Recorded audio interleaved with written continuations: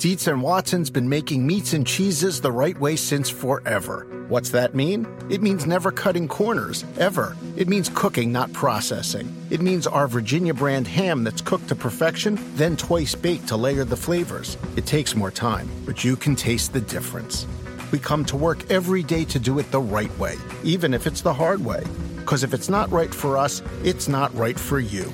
Dietz and Watson, it's a family thing since 1939. The longest field goal ever attempted is 76 yards. The longest field goal ever missed?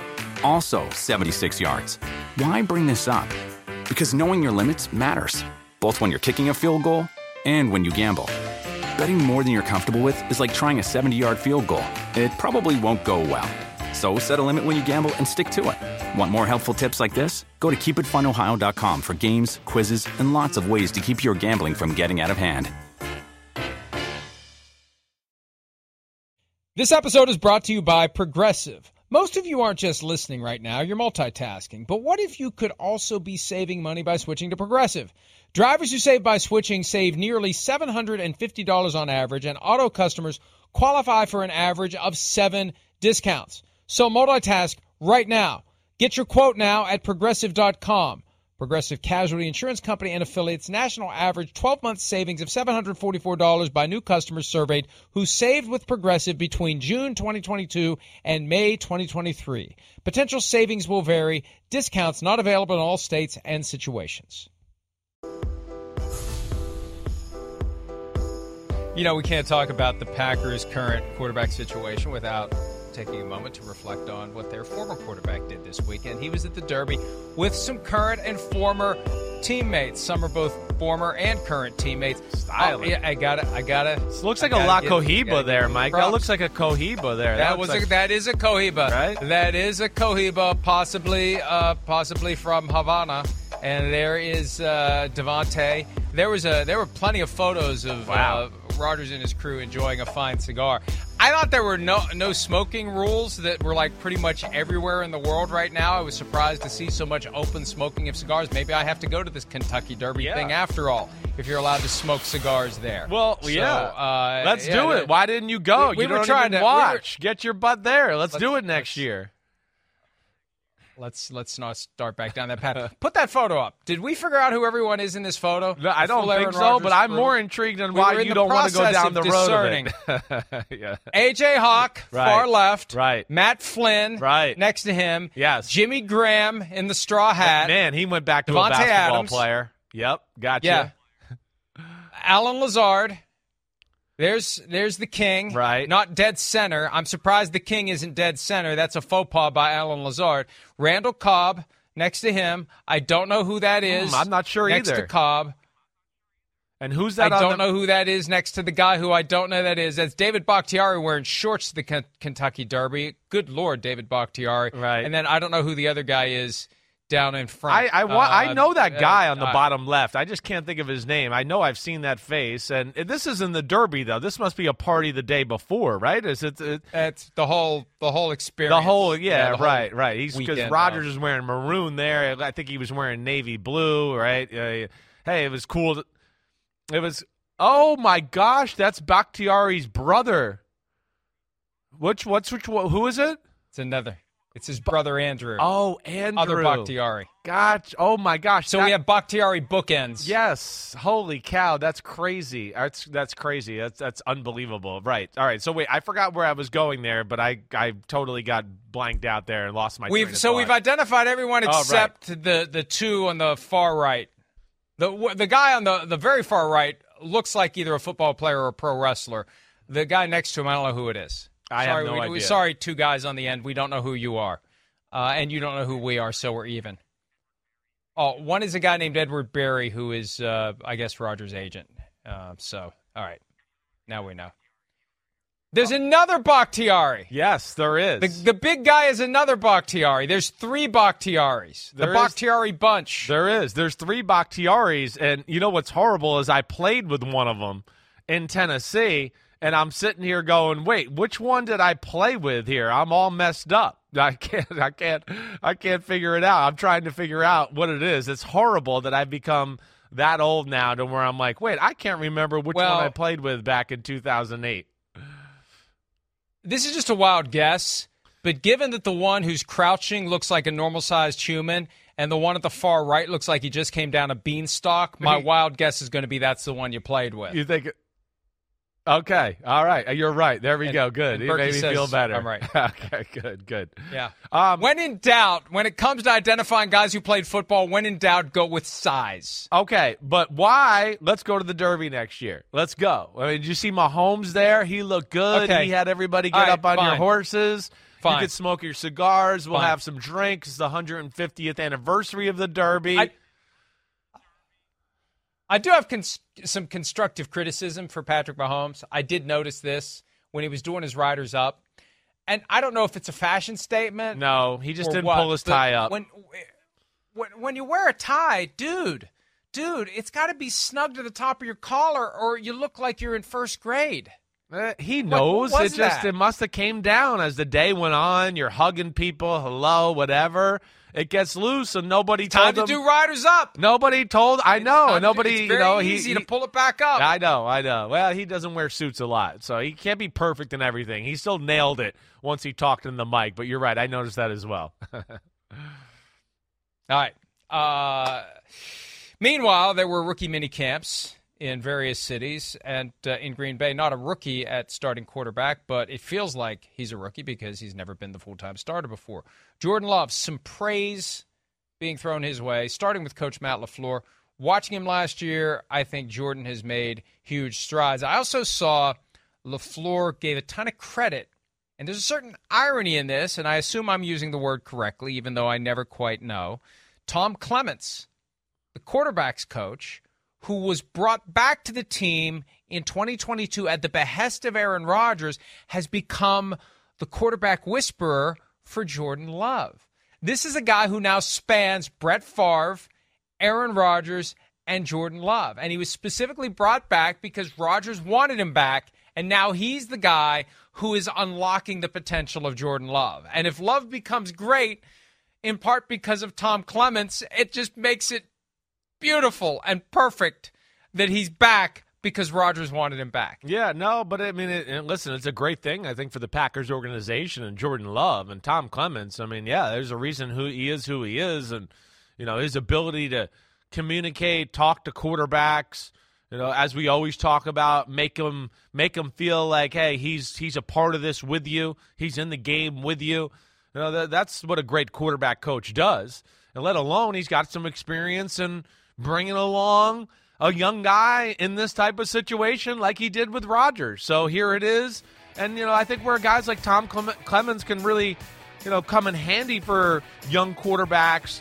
It's a lot, right? You got a lot being thrown at you. Even Jordan Love, who's been around the league here a little bit, still, this is new to him. And, whoa, I'm in control of everything.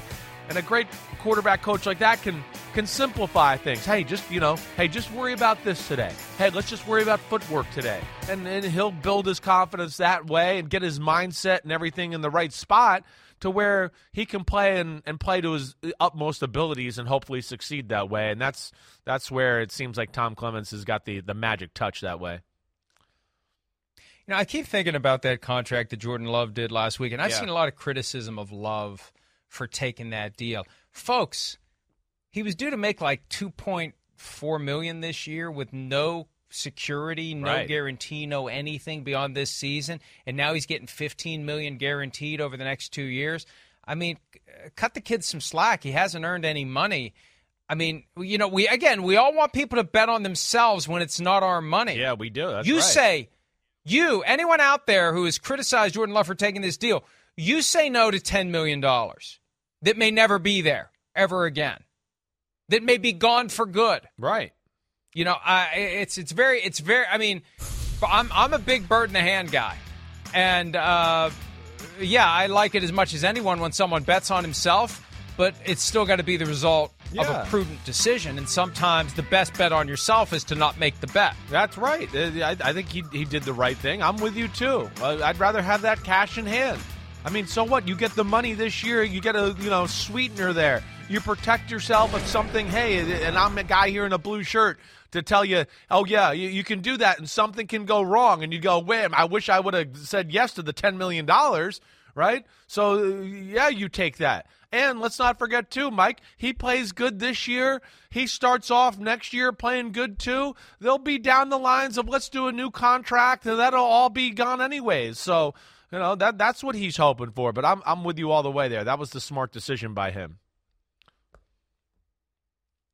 Whatever Aaron Rodgers may want to say about the front office of the Green Bay Packers, and there are plenty of points he has made effectively over the years. One thing he can't say is that they fail to take care financially of a great quarterback.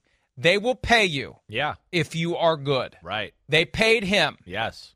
They will pay. They paid Brett Favre. They will pay Jordan Love if he becomes the guy that they want him to be. That will not be an issue. That will not be a factor. This is insurance against the possibility that Jordan Love may not have it. Nobody knows. Yeah. He doesn't know. Right. We don't know. So he's got $10 million or more just hanging there? I think it'd be stupid to not take it.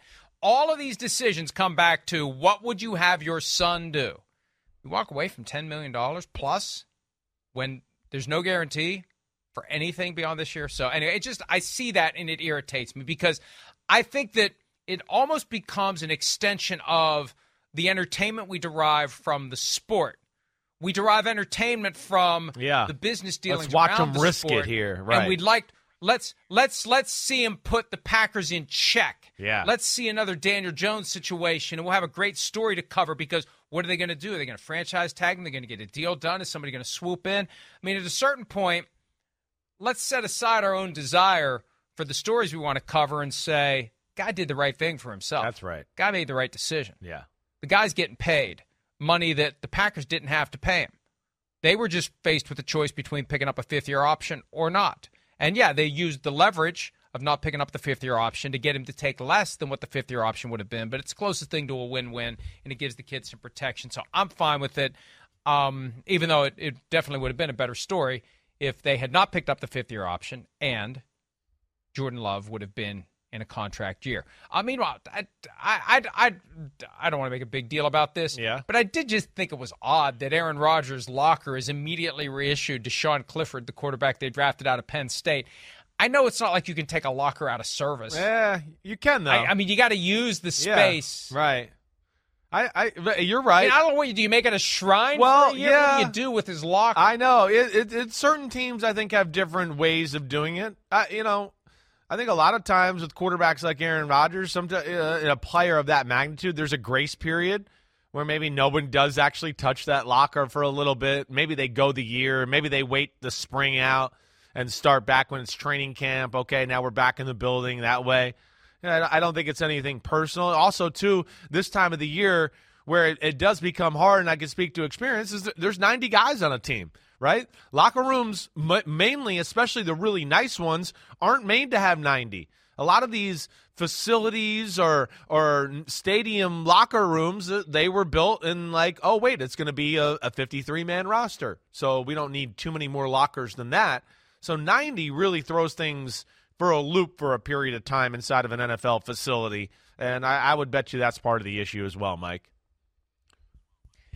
All in all, I tend to think the Packers are going to be better than people realize. I agree with you there. Win more games than people expect, and I think that they are a real contender to win that division. And this is an opportunity for Matt LaFleur to really come into his own as a coach. He has done well, caught in the middle of this weird, bizarre dysfunction between Rodgers and the front office, and now that's gone. He can coach the team fully and completely the way he wants to without having to tiptoe around anyone, and I think it's going to show in the performance of the team. Yeah, starting with Jordan I do Love. too. I'm with you there. The defense, I still think, we know it didn't play as good as we thought it would last year, but there's still a lot of talent.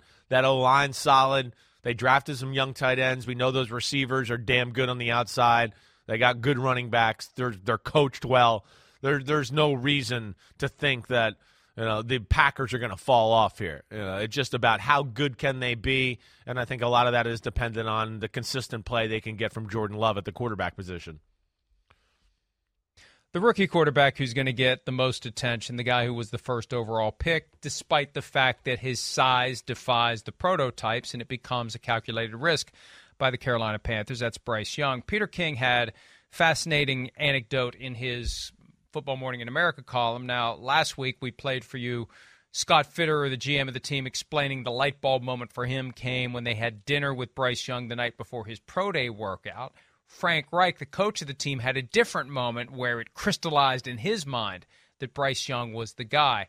And, Chris, I don't know if you've seen this, but we're going to show the play in a second. But Reich said that it was during the what they call the 30 visit, where you can bring in 30 guys, up to 30 guys who aren't local products, bring them in for an extensive visit pre-draft. They had Bryce Young in, and there was an obscure play from his true freshman year, late in a game against Tennessee, up 48-17, Alabama was. Pure and complete garbage time, but there was something that Reich saw in this moment. He called for a 5-man slide, and also that's Najee Harris to the sidecar right there. Najee Harris watching for a blitzer. Adjusted the protection, slid the line, saw that the pressure was coming from that side.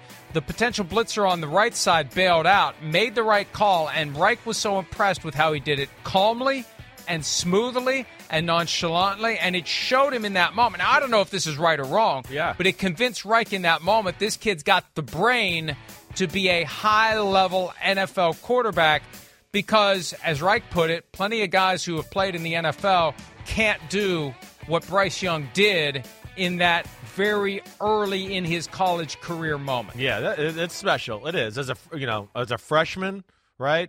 And that's not just like your normal run-of-the-mill, oh, hey, this is some basic defense or this is really obvious, right? That shows his ability to be cool and calm and clutch in a heated situation. It shows his ability to take to the coaching that he heard all that week and now being able to apply that on the field, but listening to those rules, being able to compartmentalize those little things there for when you need it at a certain part of the game. So to do that as a young football player, pick it up perfectly. And then, guys, if we play the play again, too, looks to his left to look as the play goes. So he gets the protection all set up and everything in the right way, which, as we said, is very impressive. But then looks to the left as in going to play the 3-man concept, right? I think not exactly sure the coverage he's going to get. And then just seamlessly moves back to the right once he realizes, wait, I have one-on-one on the backside. Let me throw that. So here he is. He sees the blitz. He kind of looks like he's checking the safeties. And then he gets back over to the right, slides appropriate in the pocket. That's where, we get into the conversation. He's a natural that way. It's not going to be, oh, wow, look at that throw, or, oh, wow, he stuck in the pocket, stood in the pocket forever and took a big shot and threw a laser down the middle. No, it's going to be more beating you with answers that are given him within the offense, and then his ability to apply that on the field with his slick releases, his quick releases, and his extremely quick, mental capacity there. And let's show that again because there was something else that I noticed.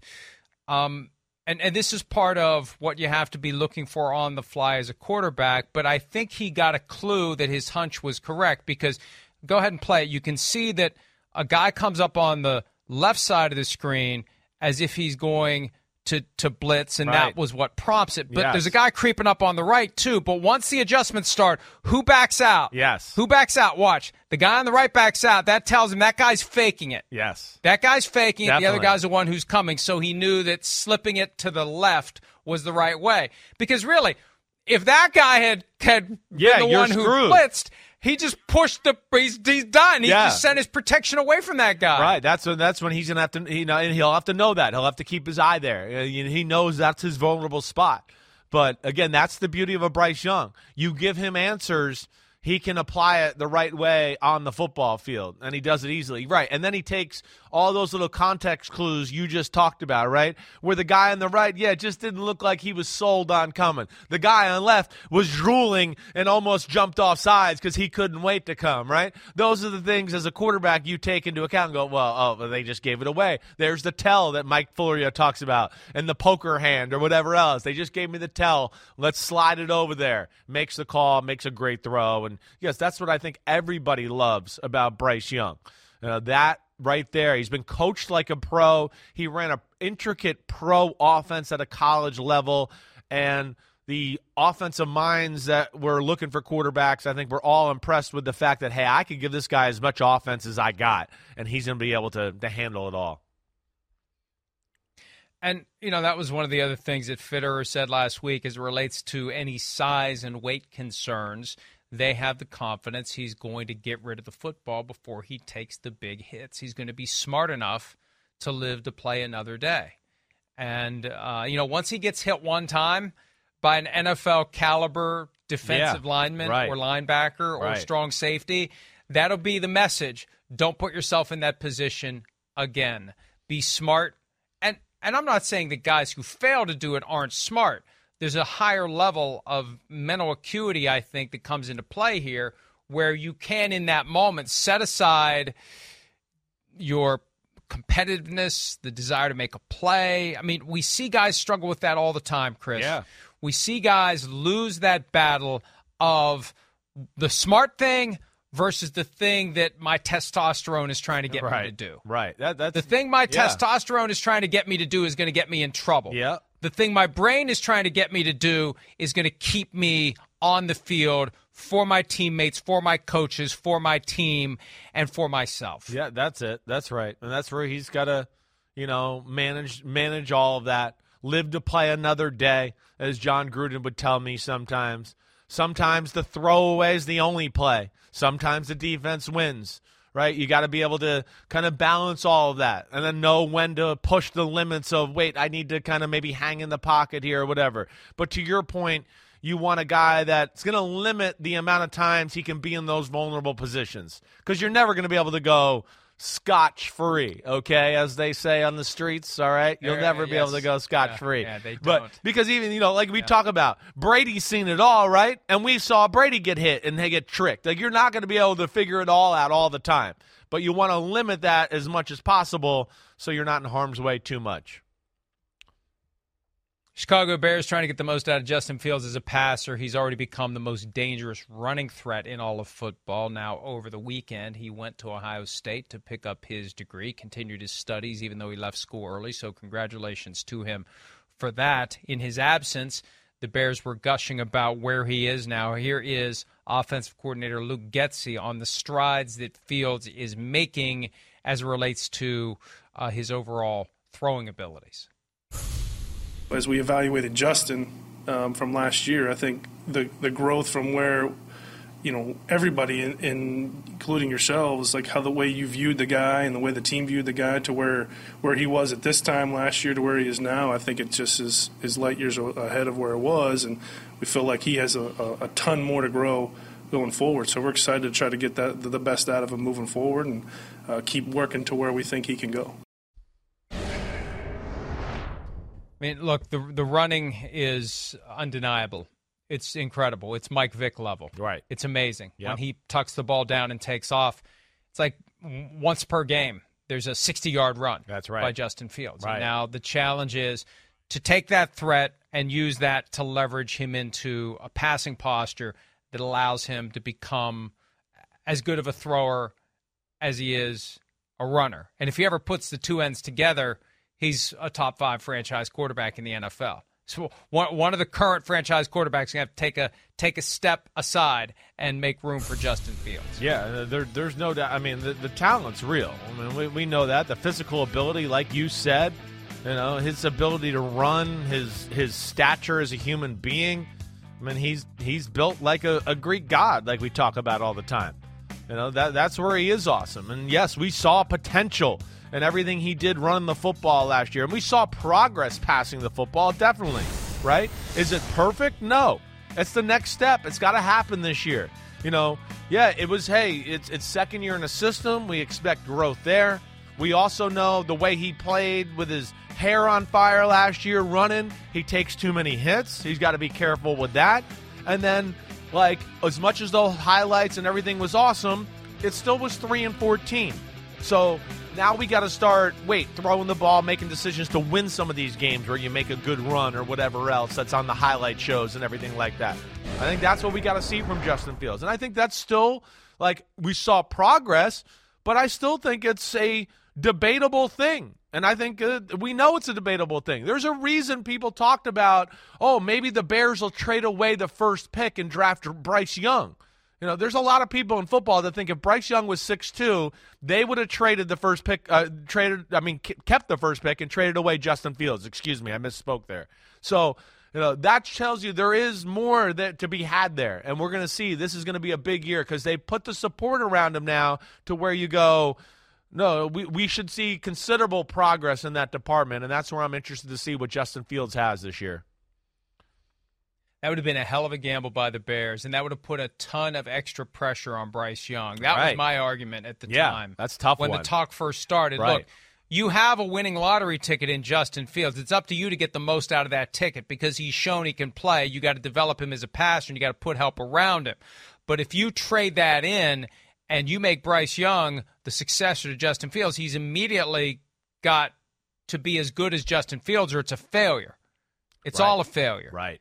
And that would have been a hell of a risk. I think they should be considering themselves fortunate that they didn't do that and that they're going to see what they have in Justin Fields. This is a team that's still looking for a true franchise quarterback for the first time since Sid Luckman. And maybe they have it in Justin Fields. That's right. I'm glad they're letting it play out to see what they have and don't have in Justin Fields. Right. Okay.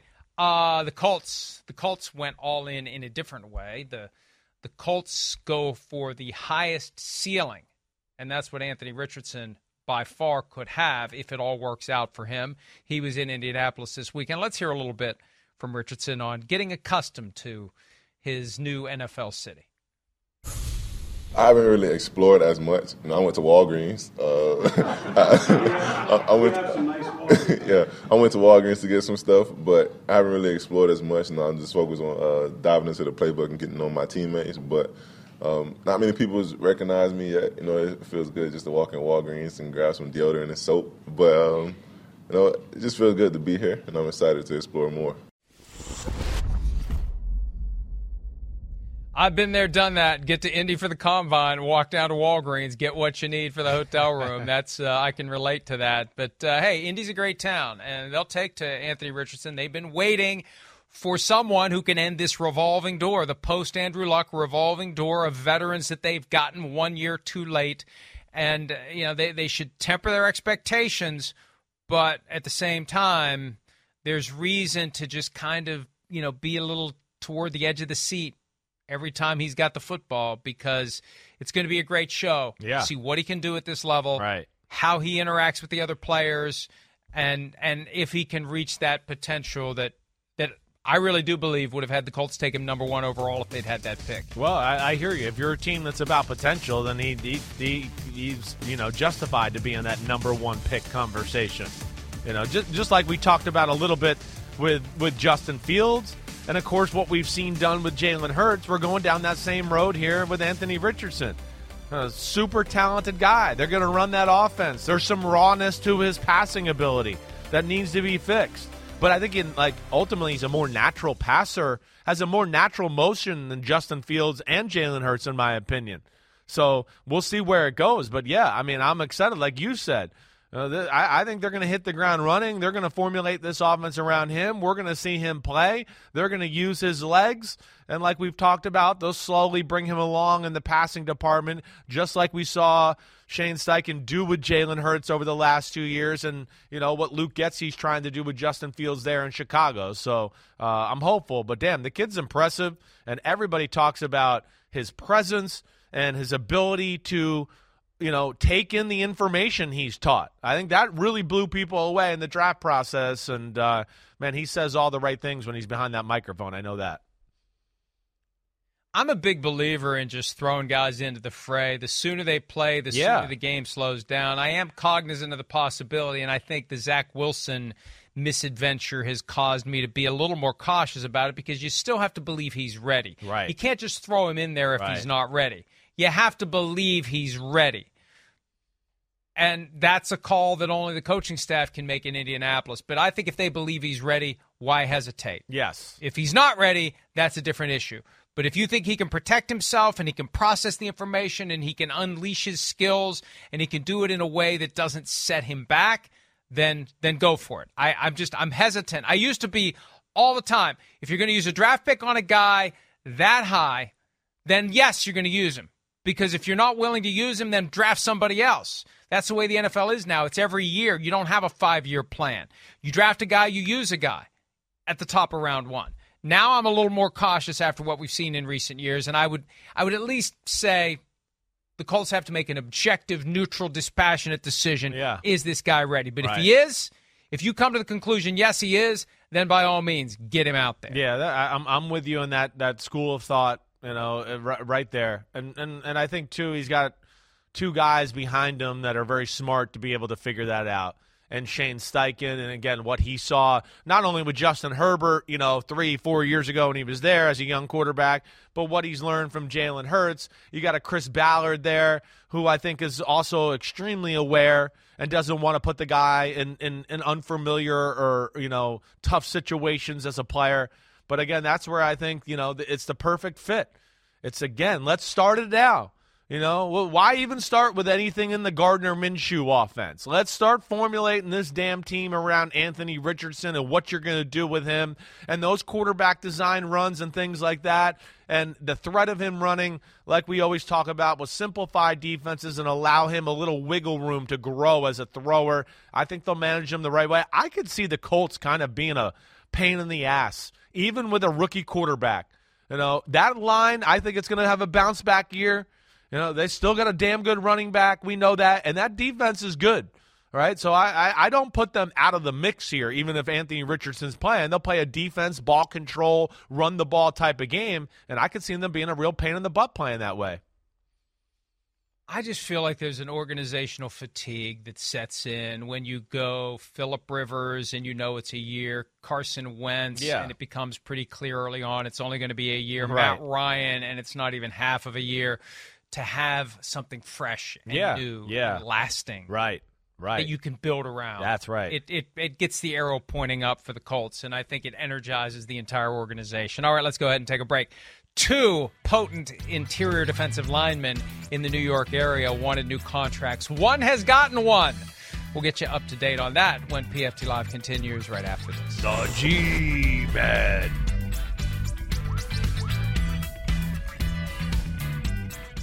Around any corner, within every battle, and with the dawn of each new day, the threat of the unexpected, the unpredictable, and the unrelenting lies in wait. But Marines will always be there. They are the constant in the chaos. No matter the battlefield, Marines adapt to win, defeating every shifting threat, protecting our nation's future. The few, the proud, the Marines. Dietz & Watson's been making meats and cheeses the right way since forever. What's that mean? It means never cutting corners, ever. It means cooking, not processing. It means our Virginia brand ham that's cooked to perfection, then twice baked to layer the flavors. It takes more time, but you can taste the difference. We come to work every day to do it the right way, even if it's the hard way. Because if it's not right for us, it's not right for you. Dietz & Watson, it's a family thing since 1939. The longest field goal ever attempted is 76 yards. The longest field goal ever missed? Also 76 yards. Why bring this up? Because knowing your limits matters, both when you're kicking a field goal and when you gamble. Betting more than you're comfortable with is like trying a 70-yard field goal. It probably won't go well. So set a limit when you gamble and stick to it. Want more helpful tips like this? Go to keepitfunohio.com for games, quizzes, and lots of ways to keep your gambling from getting out of hand.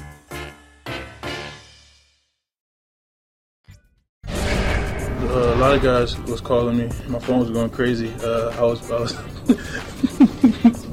I was playing NBA 2K.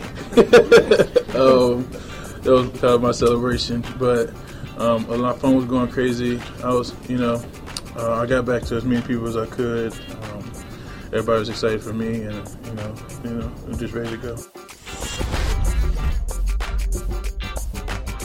Hey, I can get behind the idea of celebrating the new contract by playing NBA 2K. Dexy, baby. It's cheap, it's safe, it's prudent, and it sets you up for your next contract. Doing all the right things, checking all the right boxes, getting things done, giving Kirk Cousins nightmares on 4th and 8. Yeah. With the season on the line. Ruining Floria's dreams of Super Bowl. Yes, get out of here. We love Dexter. Sexy Dexy.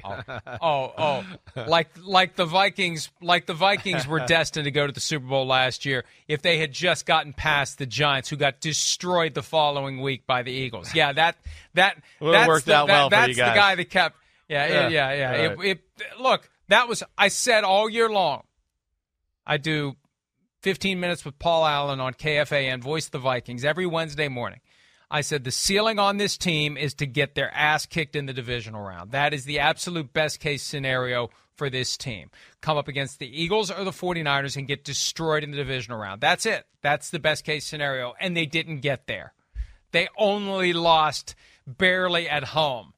And I guess for some fans are like, oh, boy, if we just would have won that game. No, if you just would have won that game, you would have gotten the crap kicked out of you the following week. That's the solace that you take from that. Yeah, no. Thanks to Dexter Lawrence. Yeah, thanks to Dexter Lawrence, who, deserves to be paid the way he's getting paid here.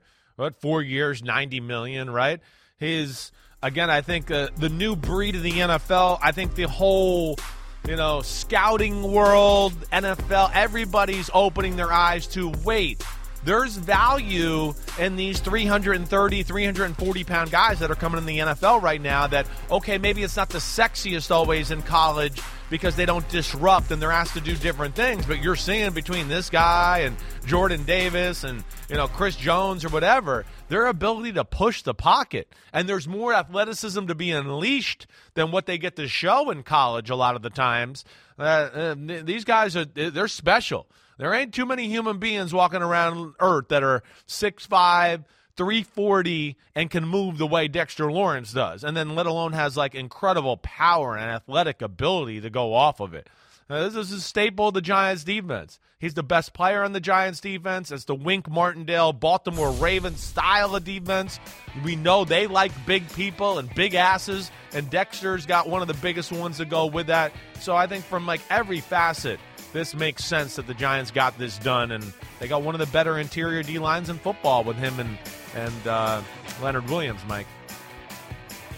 4 years, $90 million. That's the extension, basically the Daron Payne deal that was done earlier this year between him and the Commanders when Payne was franchise tagged. Look, we've talked about this before. There's a cluster of Jeffrey Simmons, Daron Payne, now Dexter Lawrence. Yeah. And then there's Aaron Donald, who sits high and above that cluster by $7-8 million per year. And that's where Quinnen Williams, I think, comes into play. The Jets defensive lineman, who has been staying away like Dexter Lawrence was from offseason workouts, trying to get that new contract, the contract he has earned.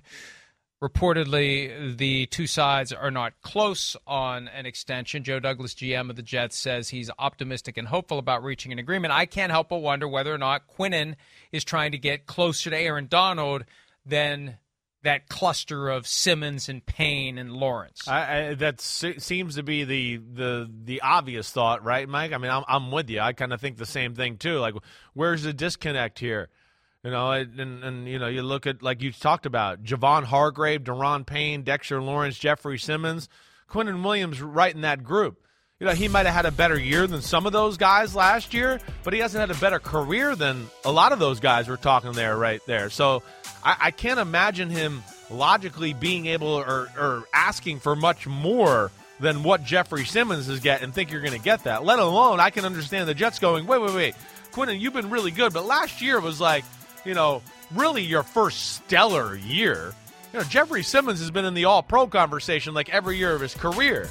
That's where I could see the Jets being a little bit like, wait, you don't get Aaron Donald money. We're not exactly sure you've outperformed Dexter Lawrence or Jeffrey Simmons or Javon Hargrave or Daron Payne. So that is the interesting part to me, Mike, is what is he asking? I would think they come and figure something out here. They need Quinnen Williams if they want to be a legit AFC team.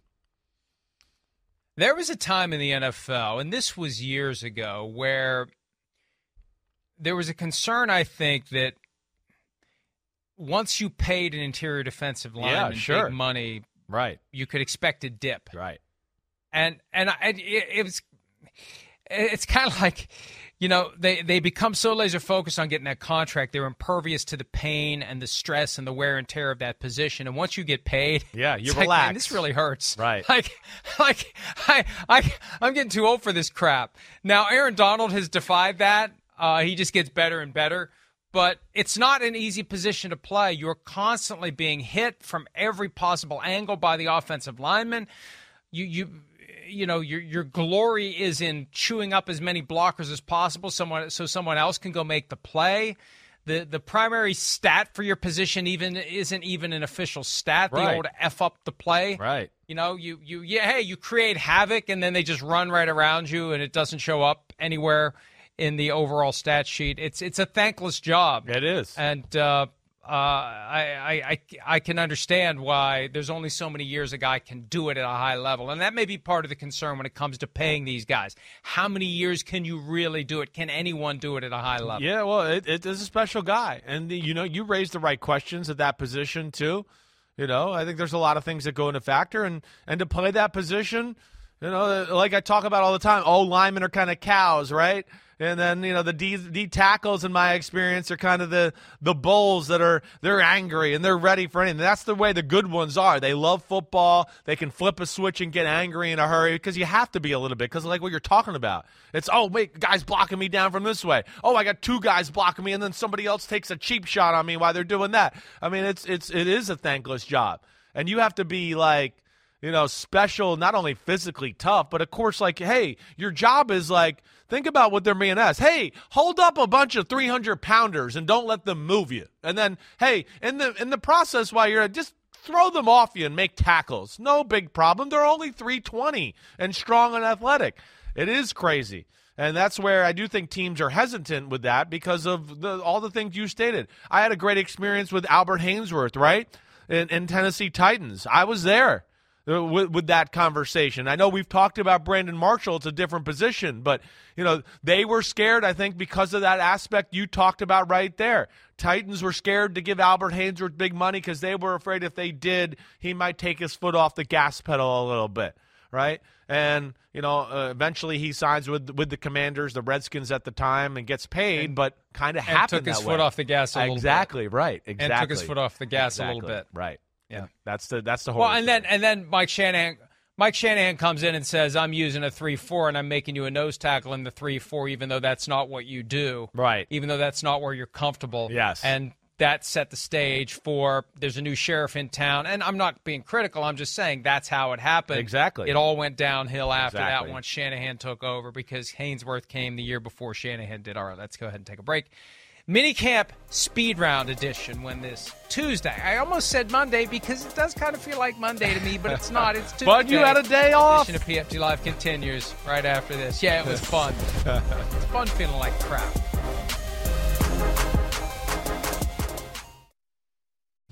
Quite frankly, this is everybody out there practicing this weekend in rookie minicamp. None of these guys are ready to go yet, as far as ready to go in practice. But go ahead, continue. Specifically with Jalen, what's your level of concern about his conditioning at this point in time?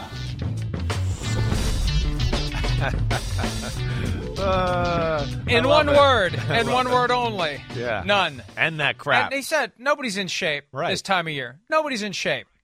And if anything, they're in shape to go do the Underwear Olympics and the Pro Day workouts. Like, a lot of the training that's done after football season ends is focused on specific stop and start and run in a straight line and jump as high as you can, not football per se. And we've seen the stories over the year. Remember when the late Joe McKnight was thrown up all over the place when he was at his first workout with Rex Ryan and the Jets 14 years ago? Or however long that was.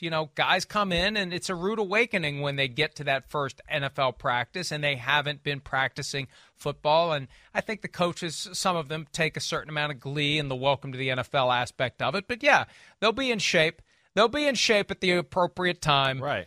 At the appropriate place, and there's no reason to be concerned about anyone's conditioning for now.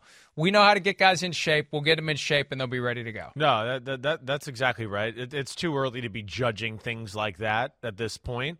everybody, yeah, and nerves are playing into these, conversations. That makes, you more short of breath. You're thinking a lot. You're out of your element altogether. You've just moved to a new place. I mean, there's so many things that go into, not being at your best right away, let alone, like you said it. They've been training for the combine. They have the draft. During the week before the draft, and the draft is the first time all year they kind of get to go, oh, wait, I could take a break because they've been going right from college football into training for the combine and the draft and all that.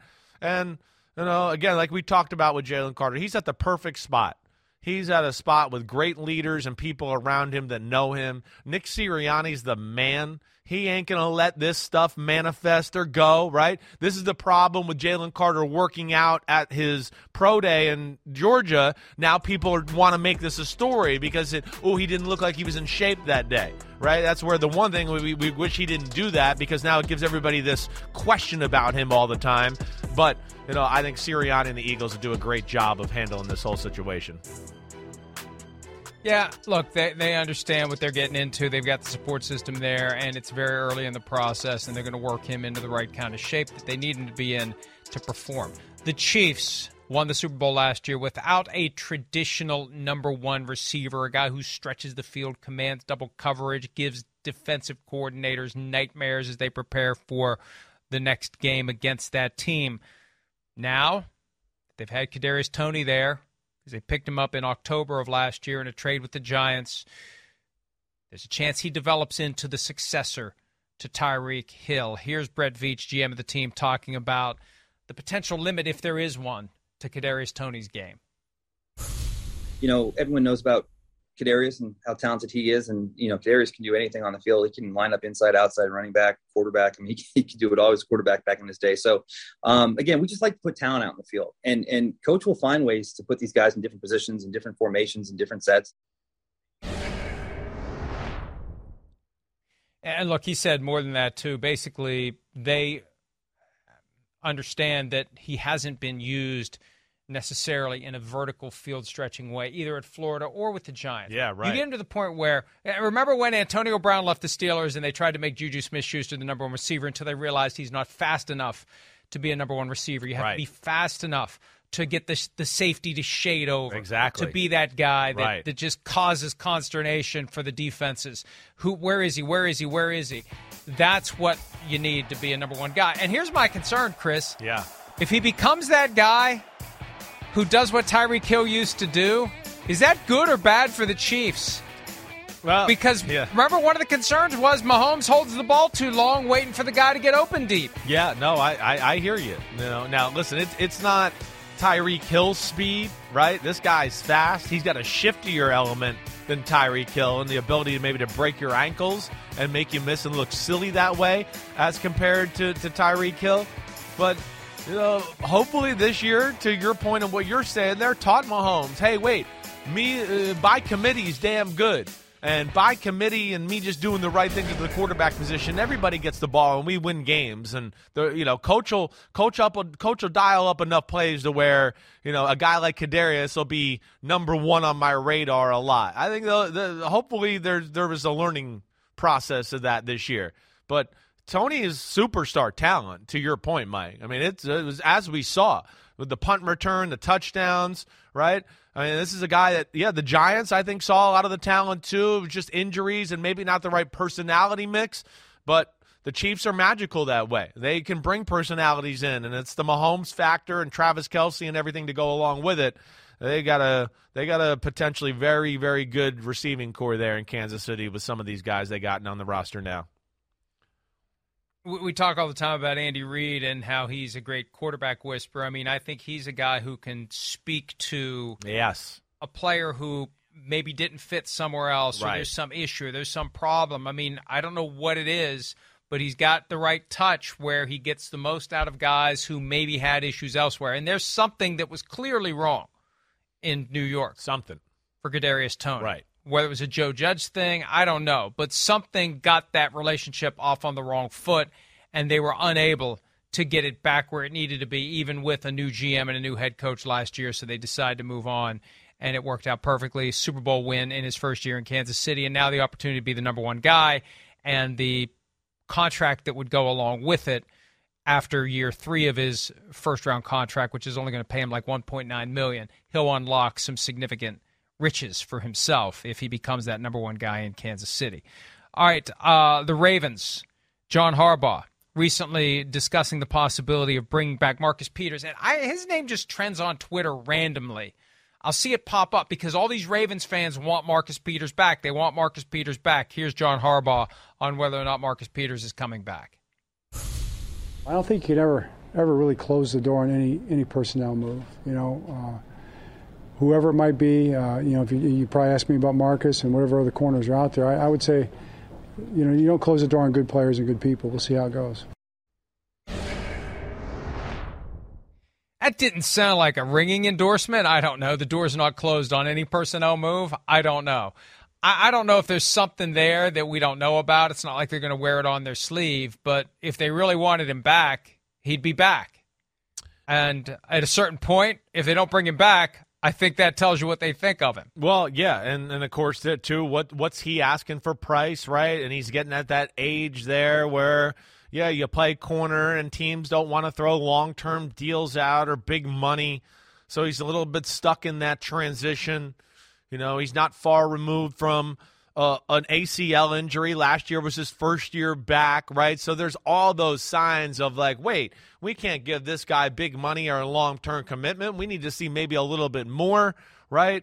And then, of course, we don't know what he's asking. I wouldn't be shocked, though, if it all came back to where he was with Baltimore once he starts to realize the lay of the land and what's out there for him to get. I think it's still a team like we talk about all the time that knows him, they respect him, they like him, they've wanted him, they've traded for him, and he's got a Baltimore Raven type attitude. He fits within that culture. It's in your face. I'm going to cover you and shut you down, right? They're always looking for DBs with as much as they do on the defensive side of the ball, and they do lack proven commodities there right now. You look at their secondary and you go, okay, Marlon Humphrey, sure. And then they got a lot of other guys that have kind of been around. They got a Darryl Worley, right? You got Rock Ya-Sin, who they just signed. Yeah, they'll be nice complements to the defense, but not difference makers or guys you trust on an island. So that's where I could see maybe Marcus Peters getting back in the fold as we go on here through the spring.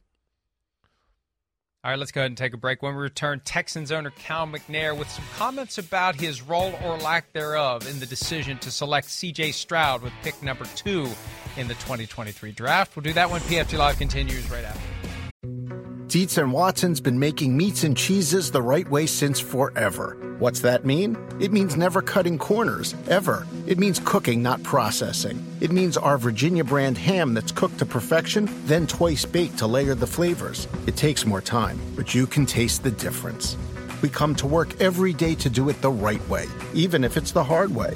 Because if it's not right for us, it's not right for you. Dietz and Watson, it's a family thing since 1939. The longest field goal ever attempted is 76 yards. The longest field goal ever missed? Also 76 yards. Why bring this up?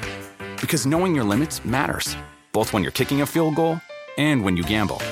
Betting more than you're comfortable with is like trying a 70-yard field goal. It probably won't go well. So set a limit when you gamble and stick to it. Want more helpful tips like this? Go to keepitfunohio.com for games, quizzes, and lots of ways to keep your gambling from getting out of hand. Life is a highway, and on it there will be many chicken sandwiches. But there's only one McCrispy. So go ahead and hit the turn signal if you know about this juicy gem of a detour.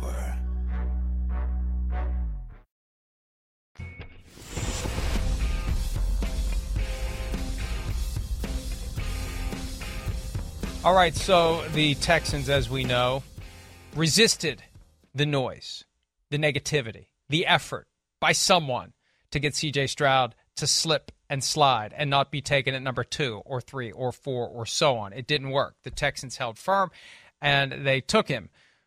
Yesterday, Cal McNair says that he and his wife didn't pressure the Texans in any way, shape, or form to take CJ Stroud. Hannah and I don't make the picks. We'll make it clear there. Now, look, anytime an owner feels compelled to say that, I start to get suspicious because it should be implied. It shouldn't even need to be said that ownership is or isn't making the picks. But, again, you own the team. You have preferences. You have things you like. You have things you don't like. You have things you want to do. You have things you don't want to do. And the people who work for you, if they're smart, are going to at least factor in what they're picking up from you in making their assessment of what they should do with the draft picks held by the team that you own. I think it's ridiculous to assume that there's a firewall between ownership and the football operation when it comes to something that important. And if there is a firewall, they're doing it wrong. Because at some level, this is a business decision. This is a football decision. It's a business decision. It's a franchise decision. It is the kind of thing that alters the course of the business that the people own. You don't just go hide under the bed when this decision is made. You're involved in it at some level. And if you're not, you're doing it wrong. Well, now, I that don't doesn't know mean if I you should totally be saying, agree with all that. You should be. Look, if you're going to own the team, and we've talked about this before, right? But I mean, let me. There's a sweet spot. Let me finish. There's a sweet spot. Okay, you want to be around. You want to be involved. You want to show everyone that you give a crap. You don't want to be an absentee landlord. It's not an investment property. You care. You care about it. You care enough to be involved enough to the limit of your ability. You don't usurp the authority of the people you've entrusted with the keys to your football operation. But that doesn't mean you have no say, you have no voice, you have no, after you've taken the information, it's your team. It's that at some point I think it's okay for the owner to be involved.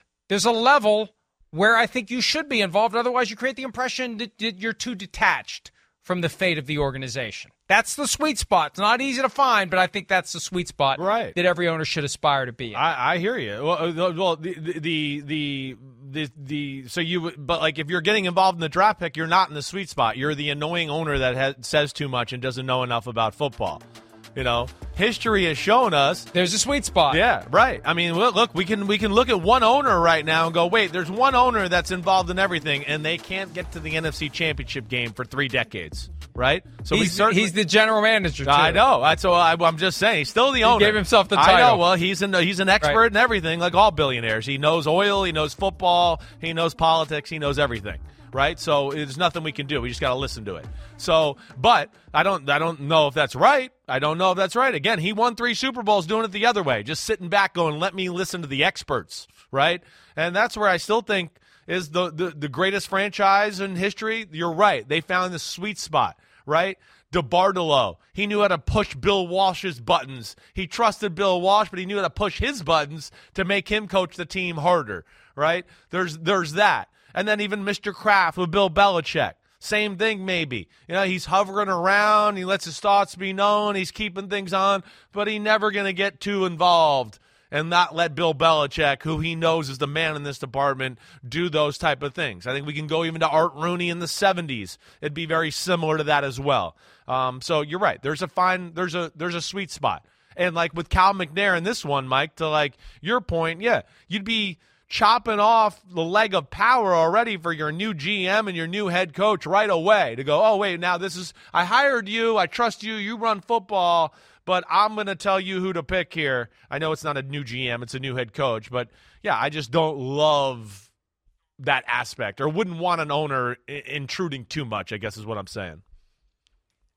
And here's the other reality, and this is one of the things that fascinates me and that I love about covering the NFL. You've got these multi-billion-dollar businesses that are finely tuned and equipped with high-level achievers who are responsible for everything, things that we know about, things we don't know about, things we think of, things we don't think of, and then they're ultimately owned and operated by monarchies where Cal McNair had to pass no test whatsoever other than DNA to become the owner of the Houston Texans. He inherited it from his dad. He has no qualification objectively to own or operate an NFL team. He has no experience owning and operating a team other than that which he got the moment his dad died and he got the keys to the car. That's fascinating to me because there's no guarantee that the kid is going to know what he's doing. And look at what the Texans have been in the early years of Cal McNair's tenure. I would say, as objectively as possible, there has been little evidence that Cal knows what he's doing. So maybe the best move he's ever made is to go hide under the bed when it was time to make the pick. Maybe he should stay completely out of it, because if he's been involved in it and the whole Jack Easterby thing, and he was under his spell in this weird sort of way, and it hasn't gone well for Cal McNair. No. And this is the opportunity for it to finally turn around. That's right. And I think, again, I know it's not always foolproof, but, I think we're saying the same thing. Sweet spot, whatever. The teams that have been the most successful seem to have an owner that knows how to support the head coach and do that. Whether that's Stan Kroenke and the Rams and what we've seen. We see Jeffrey Leary and the Eagles going on right now. The Chiefs and all that. Like you said, there's that sweet spot there. And I think there is something to that, and I'll give Cal McNair credit for not getting involved and letting his opinion maybe known too strongly there, which is easy to do. Like you said, he's a billionaire, he owns a team, it's his right to do it, and it's the number 2 pick, and it's business and all that type of stuff. But again, I think through history we've seen it better when the owner knows how to kind of let the football people do the football thing, and they can kind of guide off of that a little bit. It's the one thing that doesn't get discussed nearly enough. The fans are stuck with the owner. The team is stuck with the owner until the owner decides to sell or the owner moves on to the great skybox in the sky. But the reality is there isn't a damn thing you can do. Jed York said it 8-9 years ago when the 49ers were in their annual dysfunction. You can't fire the owner of the team. No, you can't, but sometimes you wish you could. And sometimes you wish that somebody would just cash out and move on. Hey, Cal, why not sell to Jeff Bezos? He's a Houston native. Sell to somebody. And there's no guarantee. We just assume Jeff Bezos is going to be some franchise savior. There's no guarantee he knows what he's doing either, that he'll find the sweet spot. Maybe he'll decide, I've been successful with everything else. I sell books. I launch rockets. I can figure out how to run a football team. Let me make myself the general manager of the team. Who knows what Bezos is gonna want to do if he ever owns a team. So that's part of the fun of this, but it's also got to be very frustrating for a fan of a team that you have to deal with an owner who may not be fit to be an owner of anything, much less a football team. All right, let's go ahead and take a break. We're going to do a draft today. Offensive players most crucial to the development of young quarterbacks. Highly specific, but potentially intriguing. PFT Live Draft. We'll bring that to you right after this.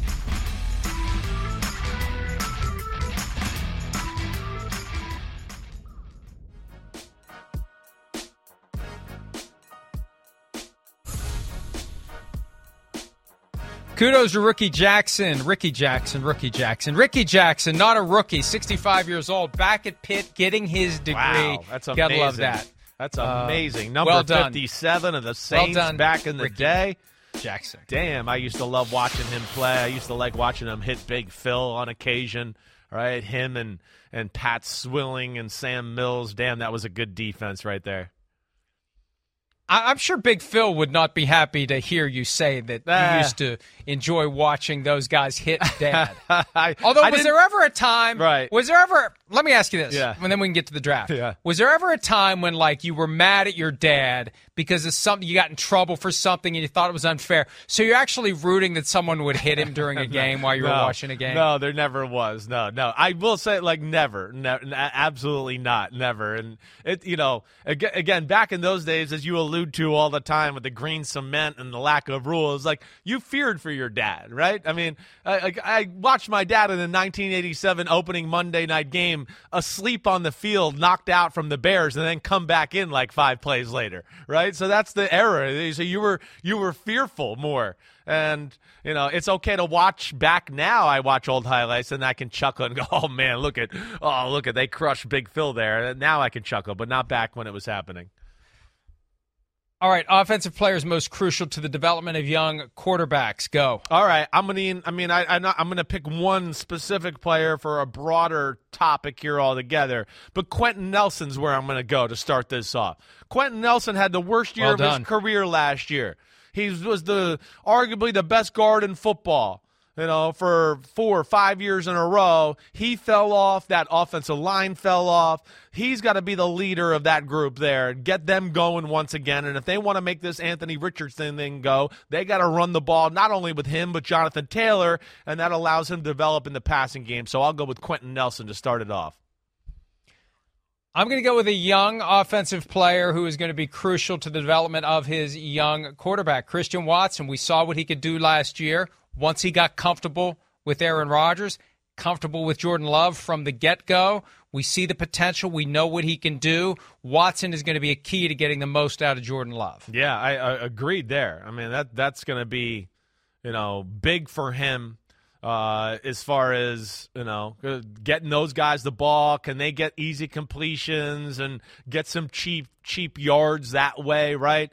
That's certainly. And screen passes, like we talk about, get a little rhythm, get a little confidence going. Even though it's a 5-yard throw, it ends up being a 20-yard gain, you start to feel good about yourself.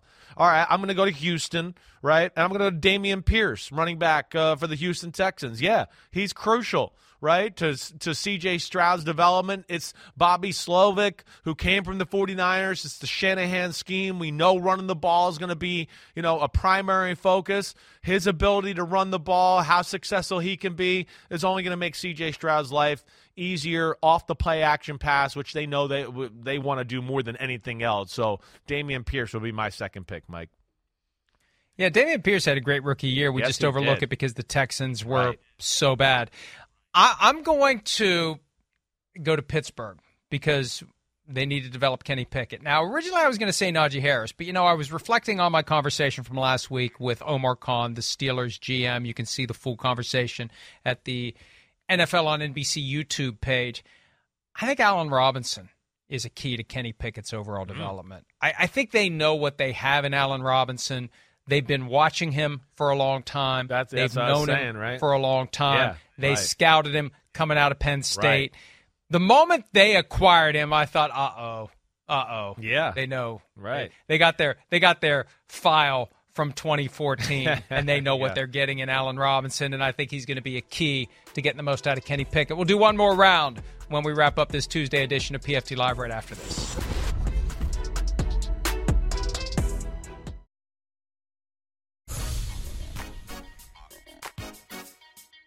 There are selections so far. The offensive players crucial to the development of young quarterbacks. One round to go. Chris, who do you got? All right. Well, I'm gonna stay with kind of my draft theme here of those guys, but Bijan Robinson, I'm going with next. Yeah, I mean, you want Desmond Ridder to work down in Atlanta? Well, what a better way to make it work than have a guy like Bijan Robinson run for 1,500 yards and another 500 receiving and whatever else.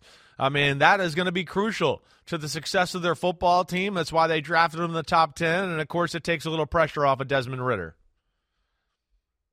Do you sometimes say Dijon instead of Bijan? I don't think so. I think I've said Bijan. Are you saying you've heard me say Dijon, or are you just asking me that? I just think that maybe you said Dijon earlier. I don't think I did. I don't know, but you're old a little too, and you've been sick, so maybe you're not hearing that clearly. Great.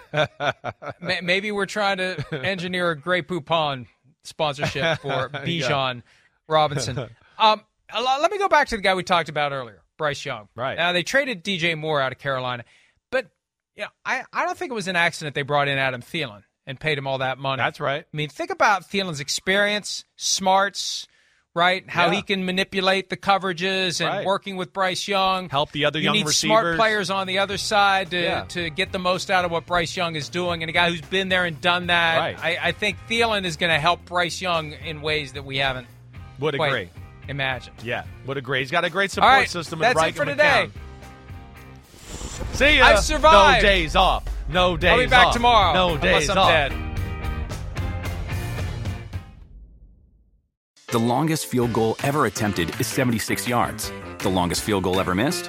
Also 76 yards. Why bring this up? Because knowing your limits matters, both when you're kicking a field goal and when you gamble. Betting more than you're comfortable with is like trying a 70-yard field goal. It probably won't go well. So set a limit when you gamble and stick to it. Want more helpful tips like this? Go to keepitfunohio.com for games, quizzes, and lots of ways to keep your gambling from getting out of hand. Life is a highway, and on it there will be many chicken sandwiches.